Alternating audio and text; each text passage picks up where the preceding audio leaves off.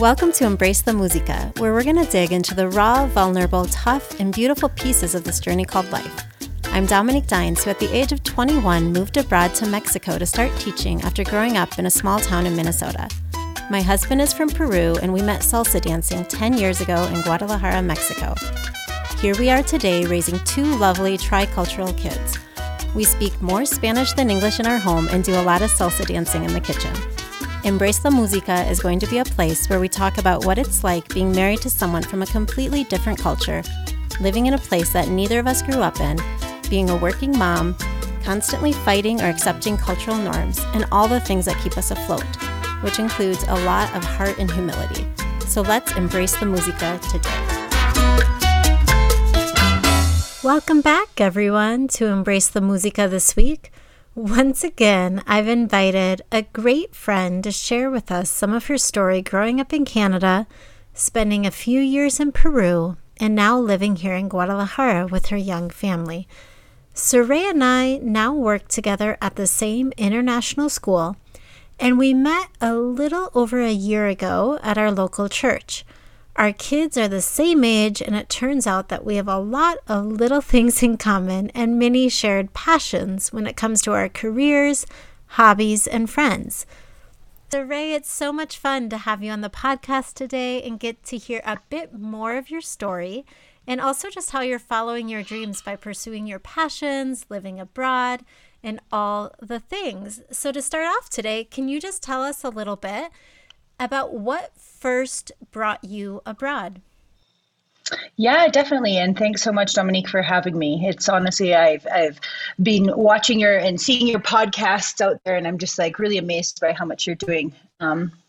So what brought my husband and I abroad was he had started a nonprofit in Peru, and I was, of course, head over heels with him and decided that I needed to come definitely check out this nonprofit that he was running in Peru, just more like a vacation style. And so I came down to Peru, I think that was in 2012, and just absolutely fell in love with Huancayo, the city where we were living, fell in love with the mission and the vision behind the projects and what that was all about. And needless to say, after our big backpacking trip, we returned back to Canada, and then I think we were there for 6 or 7 months and then made the leap to move down to Peru for a few years. Well, I think that it was actually only supposed to be 6 months, but what turned into 3 years of marriage and a baby later. That was our first trip out. So yeah, that was the first part of us going abroad. I love that. And I love how that totally speaks to your sense of adventure and wanting to see more of the world. And obviously, as you said, you were head over heels with Matt. Now, you mentioned that you guys were working in Peru or running, it was a nonprofit, is that right? Exactly. Can you tell us a little bit about what you were actually doing in Peru? And then also, so what happened? How did you end up only going for 6 months and staying for 3 years? Great. Good question. And, I really love talking about Peru, and it speaks to so much of my inner core and my beliefs about helping, marginalized people or people who haven't necessarily been afforded the same opportunities or luxuries maybe that some of us have been. And one of the things that the projects really focused on was family wellness. And so initially the project started with an education focus. So we would be working inside rural schools. We would fundraise for computer labs, and then we would go in and do training. We would do capacity building with the teachers, with the directors, and we would also run English classes and do after school sort of design classes to teach the kids about Photoshop and different Adobe products. We were Adobe partners as well. And so in these schools that we were running, we'd run these after school programs and, we were really trying to motivate the kids. We were really trying to get them involved.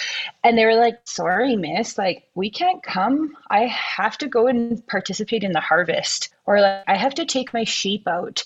And we just realized that their family obligations and the family well-being was sort of taking a priority over their education. And of course, understandably, not that was an issue necessarily, just that we realized that we had just come in contact with another issue.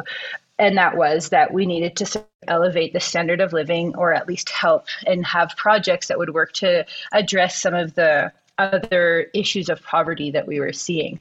So that started one of the really big and probably one of the most successful projects that we did, which was our seed loan program and also our microfinance businesses. So those two sort of go together. Like the seed loan program was a microfinance. It's rooted in microfinance ideology, but they were different programs. So the microfinance programs that we did primarily focused with single mothers or families, maybe older family members who weren't able to, work on the farm because of their health, and they could raise chickens though. They could, buy smaller amounts of things and then sell them in their community for more. So we would give out small loans, and they could pay them back incrementally. They could pay them back all at once. Like, we would design a loan program for them that would suit their needs. Then on the other side, we had this seed loan program, because many of the farmers that we were working with were subsistence farmers, meaning just that they basically lived off of what they grew. So they would sell only, marginal amounts of their crops to get enough money for sugar and flour and the rest of the sort of very, very, very basic cooking items that they would need. And the rest of it, they lived and ate. And then they would store it for the winter, colder season, and they would use those same, in this case, potatoes, and use those potatoes as seed for the next year.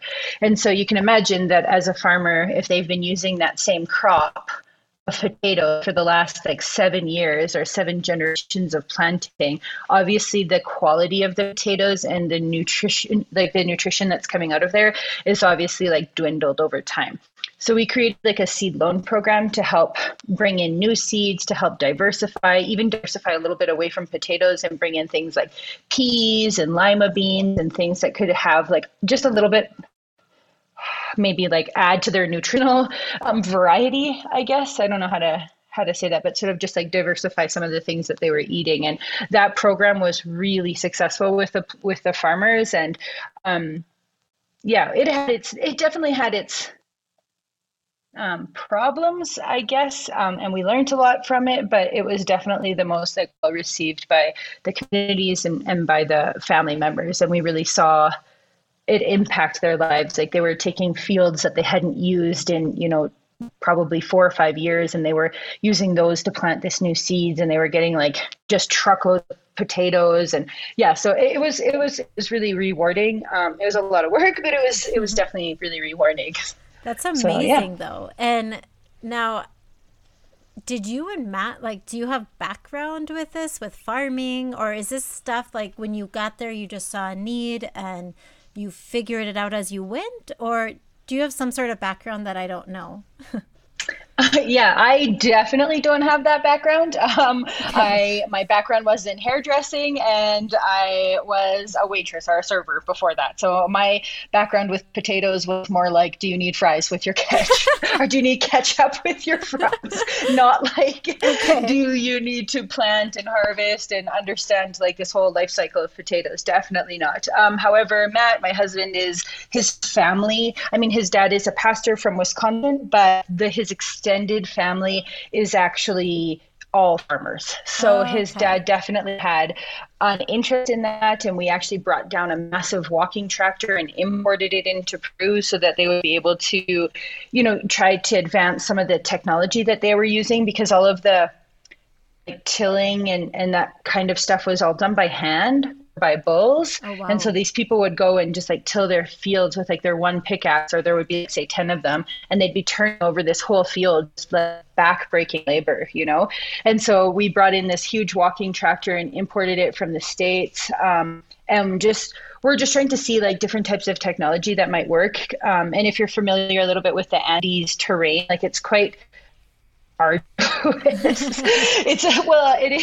just it's really high. The altitude is where we were living was close to 3,300 meters, but the farmers that we worked with, they were at 3,800 meters. Oh, wow. And so there aren't even actually very many crops that can grow there. And the soil's quite hard and the rains are quite immense. And so, it was quite a project. And so we were trying, to just work off of the simple machinery and things that could also be replicated there, Uh-huh. So Yeah, it was definitely a learning curve, and sometimes actually we were just my husband and I were just joking about this last week, being like people like don't even realize that we know so much about quinoa and potatoes. It's very unassuming that when Yeah. you look at us that you would think that we've actually planted like kilos and kilos and kilos of peas and potatoes and quinoa and stuff. So yeah, That's it why was I asked, because I was like, wait a minute, I don't think I fully understand this picture.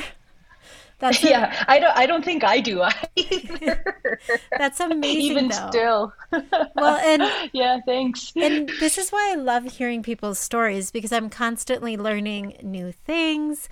You also mentioned one of the projects you were working on was in education in Peru. Is that what kind of led you to also pursue education? Because I know, as I mentioned in the intro, you're here in Mexico. We work at the same school. You are an educator. I know you also have other passions you're going to tell us about in a minute. But how did the education piece fit into your story?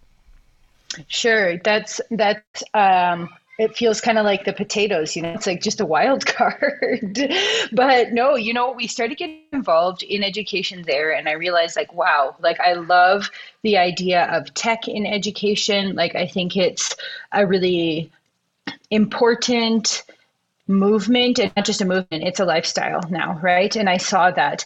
And so in bringing obviously technology to students who had never obviously have access to this otherwise was just like mind blowing. And so when we went back to Canada, we ended up having our two children really close together, kind of like the Irish twins, like they almost Irish twins, because they're only 15 months apart. But when we were second child, we decided, you know what, we're actually getting a little bit of compassion fatigue, just dealing with such intense poverty, such like intense levels of poverty all the time.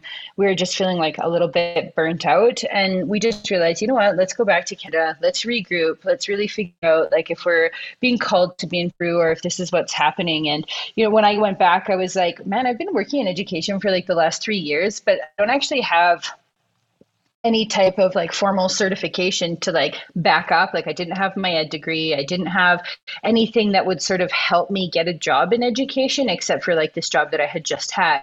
So we decided that I was going to go back and get my undergrad in education. So a little bit like late to the table though, which especially compared to people like you, Dom, who've, been working on education for just years and years and, have had so many different diverse experiences. Like I feel like I'm a little bit of a late joiner to the education sort of realm. But yeah, so when we moved back to Canada, right when I was pregnant with Cohen, I went back to school to get my ed degree. Right out of my ed degree, I applied for my master's once, I didn't get in, and then I applied for my master's again under a different supervisor, and I got in and did my master's, all like working with Indigenous education, primarily focused on the Indigenous people of Canada. I'm Indigenous and I am from Canada, and that is a big part of my story and a big part of where I come from. And from there, Matt and I decided that we were going to come out to Guadalajara, which is its own huge story in and of itself. But yeah, that was sort of just like the segue for us, was us going back to Canada, me deciding like, you know what, I need something to substantiate my experience. And from there it started. And I will happily proclaim right now, I have been out of school since April and I am done. I mean, Yay. until maybe next year if I apply for my doctorate, because once a student, always a student, right? We'll never stop learning, I think. Yeah, absolutely. And I am so glad that you decided to go into education and that our paths crossed thanks to that. And I also mentioned in the intro that we met through our church here in Guadalajara. So we're so glad that you and Matt and your family moved here. You just mentioned, though, and I haven't asked you yet, can you tell us a little bit about your family? Because you mentioned you grew up in Canada, you're Indigenous. Can you tell us a little bit about how that has shaped your story today? Definitely. And it's one of the topics that I am the most passionate, interested, focused in right now is my roots and the place that I come from. I have had a lot of maybe shame around it, I think, because in Canada, being Indigenous, it's kind of like being Black in the US. There's just so much overt racism. There's so many inequalities and injustices. My mom was a survivor of the 60s scoop, which is a term from Canada where you were scooped away from your parents. So my mom got taken away from her mom when she was 2 years old.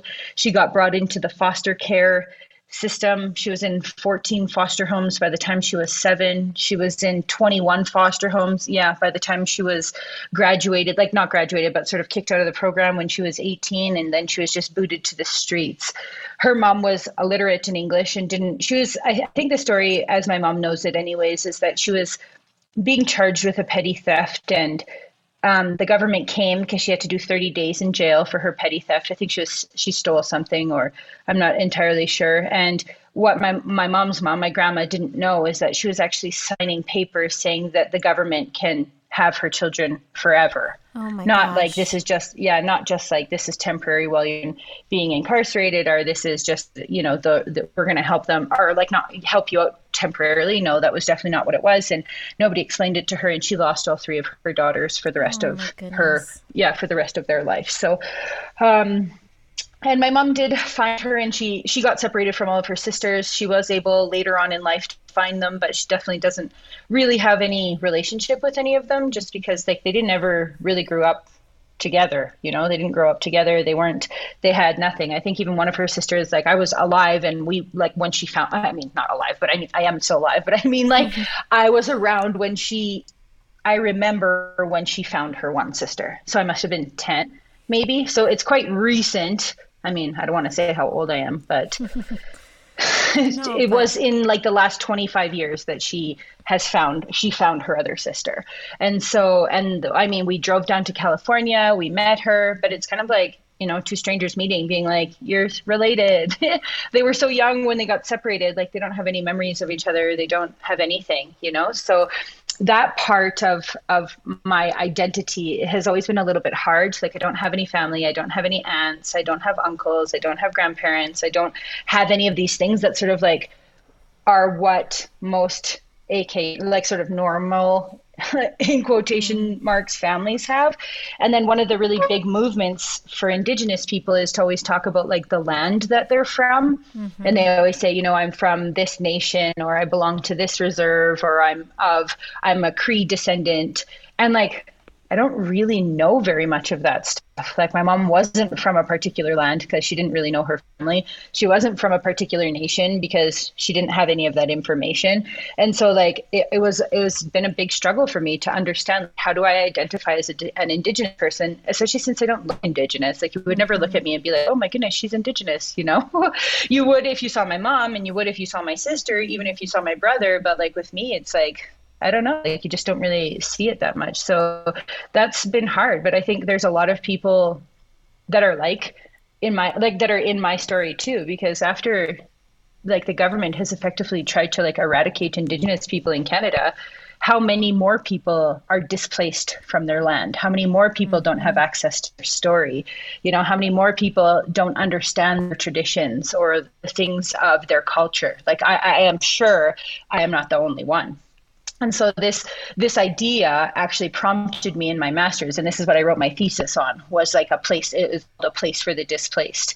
Because where do we go from here for these kids or these adults that don't actually have like a place in their culture, right? Mm-hmm. So that's been a really big movement, and in my own heart, and also like with my family. And one of the things that I grew up with was my mom always telling me like, hey, Saray, just follow what your heart is telling you to do.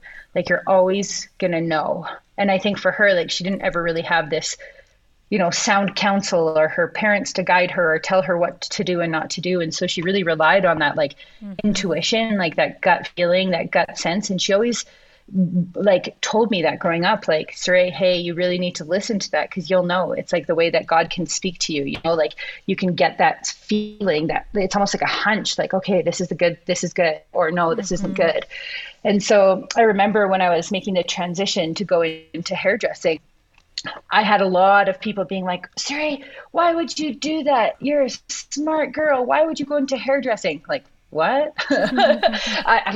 Okay, there are very many brilliant hairdressers. I don't think like being smart or not smart is a prerequisite to any job, to be honest, CEO or hairdresser. Like, I don't think that that is a prerequisite on either side. And I just felt it in my heart, like, no, this is what I need to do. This is where I belong. I know this. I've known this since I was like 9 or 10 years old. So it is absolutely 100% passion. And I think I can really just give thanks to my mom for giving that to me, because I don't think I would, I don't think I would have chose it or have chosen that path if my mom didn't instill those types of values in me. Does that make sense? Like, I don't know if I would have, if I would have chosen that, if I felt like, because often we sort of follow like maybe the status quo, like, no, it's not, I need to go in education and I can't be a loaf and I need to, we sort of follow these societal norms. And my mom was just like, forget it, Saray, follow your dreams, like follow your heart. And that's how I got into doing hair. And so it's kind of been a wild ride, because I feel like I've had like a couple career changes, and now I'm finally in like the perfect place where I'm like working with like education and technology, and I'm also doing hair, and I just feel like I don't know, I just feel like so happy these days. I just feel like finally I've stopped. I feel like I've just been like chasing something for like the last like 5 or 6 years, like trying to go to school, finish my master's, raise my kids, do all this stuff, and now it's finally like, okay, you're here. It's awesome. A good thing. That's awesome. Yeah, no, and I love just because you can hear, even just through this audio call here, like you can hear your passion coming through in your voice. So remind me, because I know your story, but can you tell listeners, so you actually were styling hair and doing hair in Canada before you went to Peru? Is that how that works? Exactly. Yeah. I took when I finished high school, I took a couple of years off. And then I think in my early 20s, like I must have been out of school for maybe 2 or 3 years, I decided to go back and pursue my passion, my dream since I was a little girl of being a hairdresser. Okay. So I have done that since, I want to say I finished my apprenticeship around the time I was 23, because you have to go to school and do like an in-school part for a year.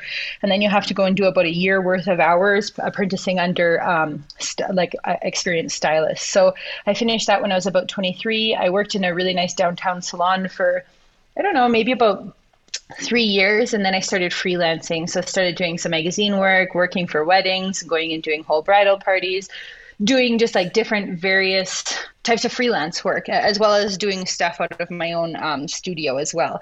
So that was awesome. I tried to do hair when I went to Peru, but unfortunately the market, at least where I was living, wasn't quite ready for it.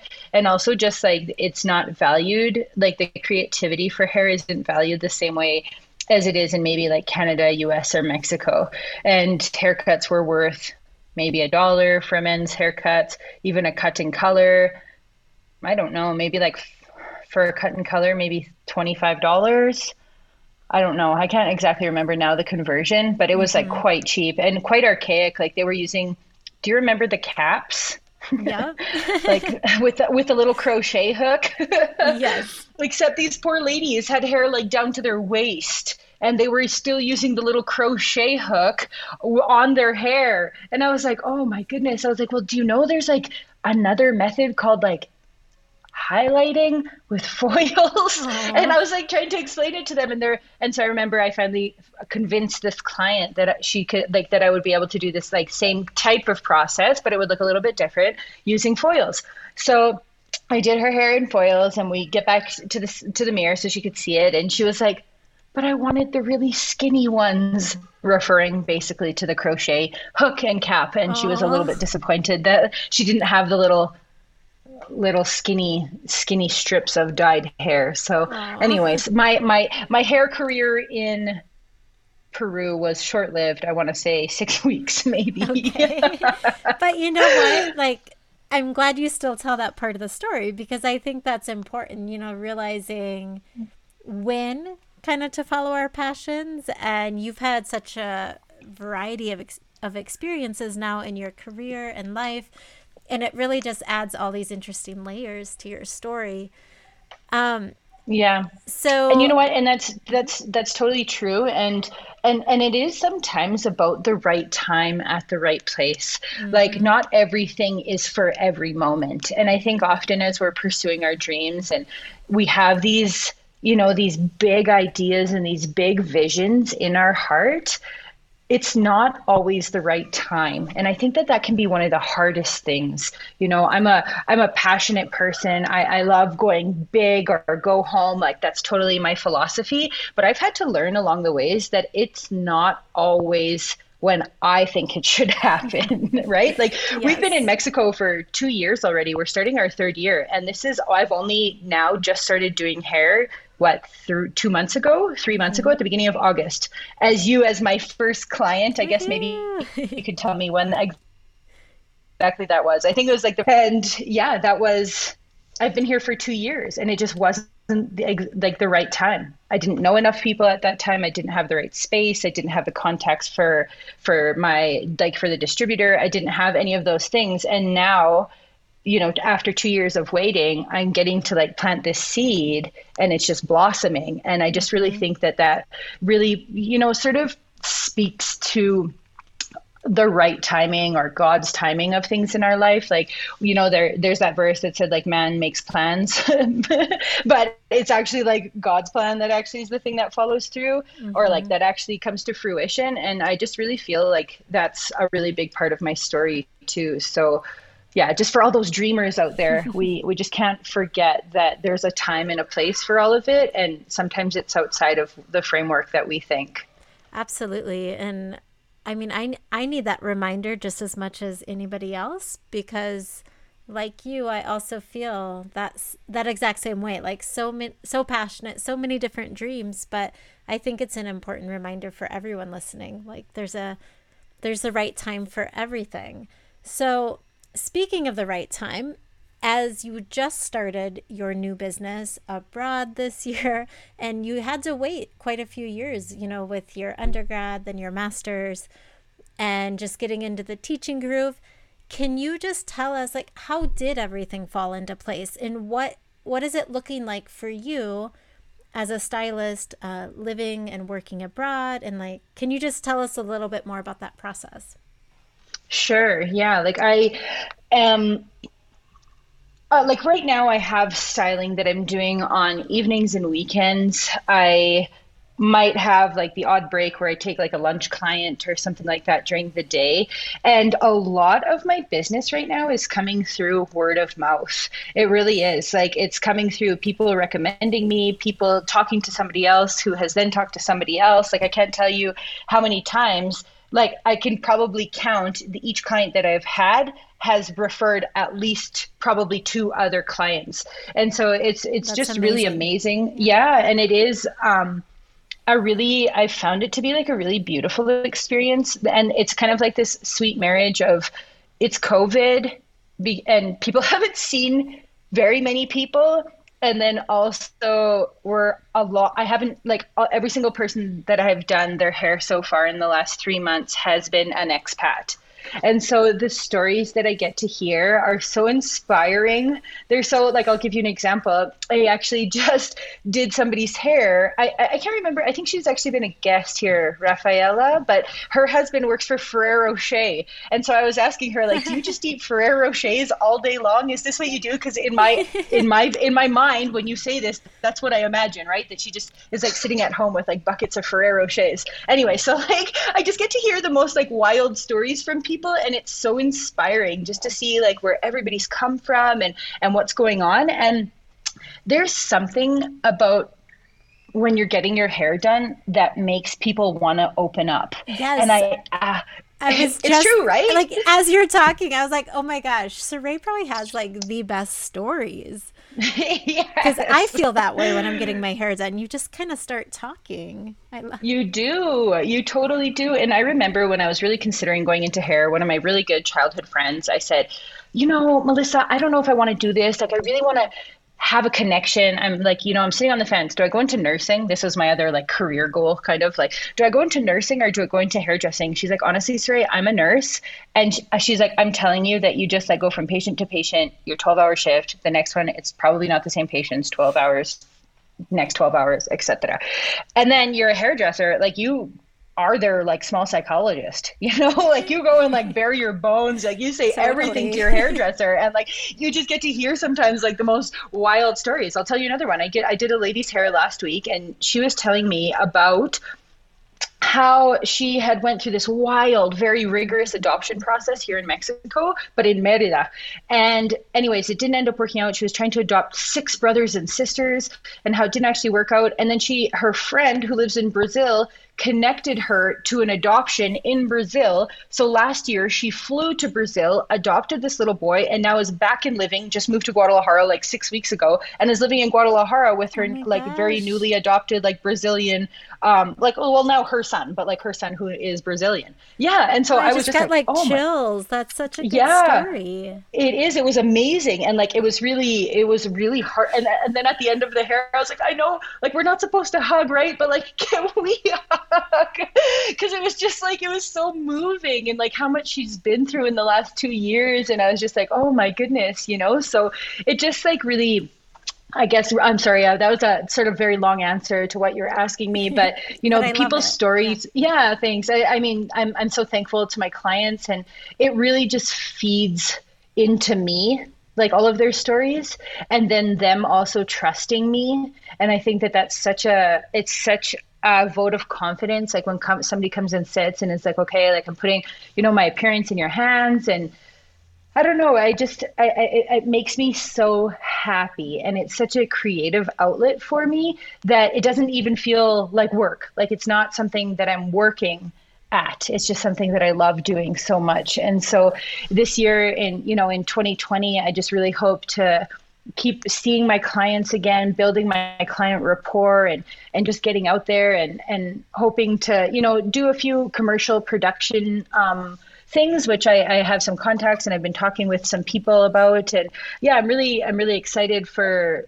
what this year holds, albeit might look a little bit different than maybe other years just based on the world situation. But so far it's been going pretty good.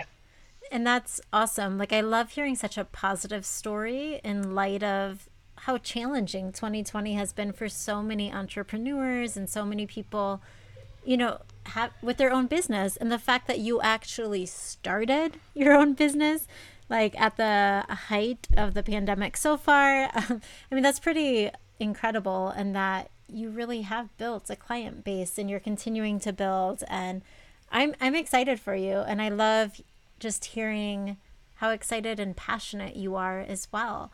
Um, how is it going? Like, because your salon is in your home. For anybody who's listening and who lives in Guadalajara, I highly recommend it. It's super cute. Um, it feels like a Aw, nice little. thanks. No, but it does. Like, especially after, being in quarantine or like at home for so long, it was such a nice little escape to go. Not only, tell Saray everything as you do in the chair, but also, I mean, it's just such a nice space as well. So, how is it going though, working from home otherwise this year? Well, like in our, like our 9 to 5 job, or only like referencing Whatever you want to talk or this about. one. It's crazy. It is crazy. Oh my goodness. It is bananas. And I don't recommend it to anybody. If if you were thinking that you might want to transfer from office work to home work, it is probably not a good idea and you shouldn't do it. And this No. is this the part you're talking about, like with e-learning and teaching? Are you, Well, or which part are yes, you talking I about? yes, definitely e-learning and teaching. I also You know, I really like having my salon at my house because it offers me some flexibility of when I can do it and when I can't. However, there is always going to be something nice about having a business space versus a home space. And so, I've really tried to make that separate. I've even thought we have a downstairs entrance actually. So I've even thought potentially of using that downstairs entrance and, really blocking off the physical space to my salon so that there isn't this like mingling, because sometimes I think, and that's what I've really found, like, doing my teaching job during the day, working at home, it's just like, when do you turn off? Like I have a really hard time. Like I can see that it's 4:30. I can see that it's time to shut my computer off, But I look at my emails and I was like, how could you shut your computer off? You still have so much stuff you have to do. There's still this waiting and that waiting. And I feel like if it was an office, like we probably wouldn't do that. We'd be like, oh, 4:30. Okay, do that tomorrow because it's a little bit more compartmentalized. And I think I'm just having like a little bit of a hard time compartmentalizing, especially in my 9 to 5 job. Like that part, especially with kids, I'm just like, oh my goodness. Like I went to school last week to do some tech testing for, the new, the blended learning that we're talking about, which would be like back to school part-time. And I was like, oh my goodness, I'm more than a mom. And not to say that, I mean, being a mom is amazing. And there's definitely nothing, if you are a stay-at-home mom and you are at home, so many kudos to you. That is amazing. And I look up to you, honestly, so much respect. I felt in that moment like, okay, I am doing something else, like, because I just feel like morning, noon, and night, I'm just like, oh, all my kids are just like on me and just like, like, I don't know how many calls I've been on at work where my kids are in the background. Literally, my husband was teaching a class 2 weeks ago. Cohen our son walks up to him, turns around and pulls down his pants and moons his entire grade 12 class. Yes, moons full class. His class was like, mister, and Matt's like, hold on, and he had to turn off his camera and like get Cohen out of there, because like this is just like hashtag sort of real life right now, like everything's everywhere. Work is at home, home is at work. Like it's just like such a blend. And I don't know. No, I mean, and I think so many people would agree with you that I think that's the hardest part about working from home and having your kids at home doing school is like there's no boundaries. And that's it. I mean, on one hand, I feel like we can all empathize with each other a lot more, and like stuff happens. Like my kids are constantly coming in my calls. I'm actually surprised they haven't interrupted this podcast interview yet. But it's just the reality of 2020, and for better or worse, at least like we can all be more empathetic with one another. Yeah, definitely. And just like you don't really know what's happening in somebody's situation. And like I feel like that was true before. I really feel like that's true now. Like you don't know the situation of somebody on the other side of that Zoom call. You don't know, how much pressure it puts on teachers to make sure that their house feels adequate, or the student who has the Zoom anxiety, who doesn't want to be on the camera all the time. Like we don't really understand the implications that some students and teachers and, professionals are dealing with in these situations where it's quite, feels unnatural, I guess. You wouldn't always want somebody to see inside your house. You wouldn't always want somebody to see you, like your face on a camera for 6 hours a day. Like it's a little bit unprecedented, Absolutely. Yeah. And even there have been times when we're doing kids' homework, and like recording things. And I've talked to so many different friends who have said, oh my goodness, I can't believe my child like submitted a homework assignment, and in the background I was scolding his little sister. And like it is a window into all of our homes right now, and there's so much additional stress and all of that. So really, well, speaking of people uploading, crazy things for their homework, my daughter last year for Mother's Day was, we were obviously in the COVID times during Mother's Day, but the assignment was for her to upload a picture of her mother, and they were going to do something on it. However, I don't know how honestly this happened, but somehow I was only in my shorts, no top, sitting on my bed, but like laid out, knee up, sort of definitely like a butt shot, and somehow I think I was on my phone or reading or doing something like that. But in that moment, my daughter thought that would be the perfect time to take my photo, the Mother's Day mom photo in my booty shorts and no top, and sent that in as her mom picture. A few days later, I get an email or like a message from her teacher being like, hey, Saray, I just wanted to ask you, like, is that the photo you wanted for Mother's Day? And I was like, Miss Patty, like, what do you mean? I don't even know. And I was, am I not supposed to know about this? Like, is this a secret? Is Matt like doing this? Oh, that's so sweet. Like my husband's doing this. Like he's taking care of all this, and thinking this in my head, right? Of course, just like believing the best. And she's like, okay, well, like maybe you just want to check it before it becomes like more public information. She's like, Oh I my just wasn't gosh. sure if maybe you came from like maybe Sayla was doing something artsy, maybe you're kind of an arts family. I was, oh goodness, what is she talking about now? And I open up the picture and just see this like practically half naked photo of myself in Google Classroom, just like submitted. I was like, mortified. And I don't really know why. I just immediately deleted it. And I was like, oh crap, we totally should have taken a screenshot of this just for like our own records. But like we definitely deleted it and couldn't find the picture anywhere, any of our libraries at all. So I think she really did take it in the moment. But anyways, I definitely feel like I know what you're talking about here with Yes. with kids doing and submitting random pieces of information. You know, you Yeah. just everything's laid out there for better or worse. I know. And I mean, I love that story. I've heard it before and it makes me laugh every time. But I think it also just speaks to this is what we're all going through right now. And I don't know, at the end of the day, if my kid can like submit their own homework assignment, I'm like so grateful because it's a lot of work for us to That's deal with it all. it.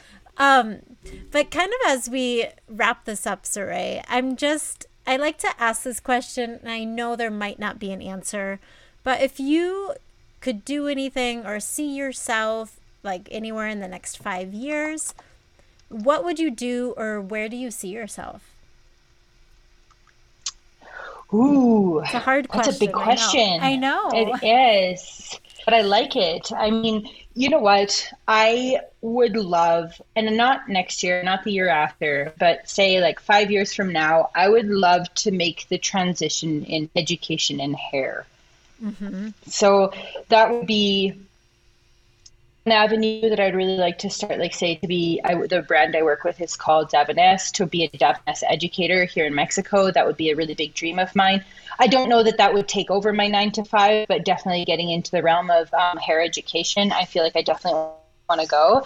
And then I also would like to start, I don't know how to say this. I'll just like spew it out and then you can help me pick up the pieces. But I would really like to get back into like the sort of my social service passion and see if we can do some training, or if I could do some training with young females for hair to help employ them so that they could, you know, if they weren't maybe otherwise going to go to school, maybe like if they had a skill or a trade, and if I could teach them how to do that, like sort of a hair school, Oh, that's maybe we do it amazing. on the weekends, yeah, and then we could, you know, I train them up, and then they would be able to go and get a job. For me, I feel like that would be also something that I'd like to undertake in the next 5 years. So I'm so yeah, glad those would be I my two. Yeah. No, I'm so glad I No, asked go that ahead, sorry. question. I was going to say, I'm so glad I asked that question because I had no idea. And honestly, Saray, that's amazing. I love that empowerment piece and being able to help others. And I definitely hope that that happens if I can help you in any way in the next few years. Like, I love hearing your passion just speak through as you talk about your story and all these different things that you've been doing in your life.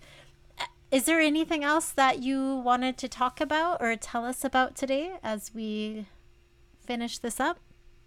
No, I feel like I really went on a lot of, we were talking about potatoes, my naked photo, my mom's history. Like you know what, I feel like I talked about stuff, and I think, you know, there's a verse and it talks about, you know, the 99 and the one, and how we should always chase after the one. Mm-hmm. And I really feel like that's true. And I think that sometimes, you know, I can get really caught up in the big vision of things, but we have to remember like what's kind of right in front of our face, and like what we're able to do with the things that God's given us. And I think that we kind of need to remind ourselves, because even though we feel like we're limited and we feel like, you know, we're really restricted within what we can do in COVID and what we can do sometimes within the certain, you know, restrictions on our life, I really think that even regardless of that, like there's still something to be done.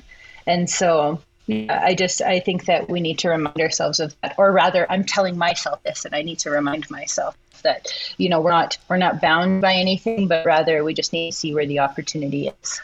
Oh, I love that. Thank you so much, Saray, for telling your story today and making us laugh, but also inspiring us just with all of your experiences. And I can't wait to see um, what else you're up to in the next few years. So thank you, Saray. No, thank you so much. Thank you for having me. And I'm very, very grateful to have friends like you in my life to just cheer me on and honestly encourage me. You teach me so much. And I'm just so thankful that I've met you and that, we get to, go through this season of life together. It's been such a blessing. So thank you very much, too. If you enjoyed today's episode and if you were encouraged by the message, I would love to hear from you. Please subscribe, leave a review on your favorite podcast platform. Take a screenshot and post it to Instagram and tag me so that we can keep growing together. And until next time, with heart and humility, embrace la música.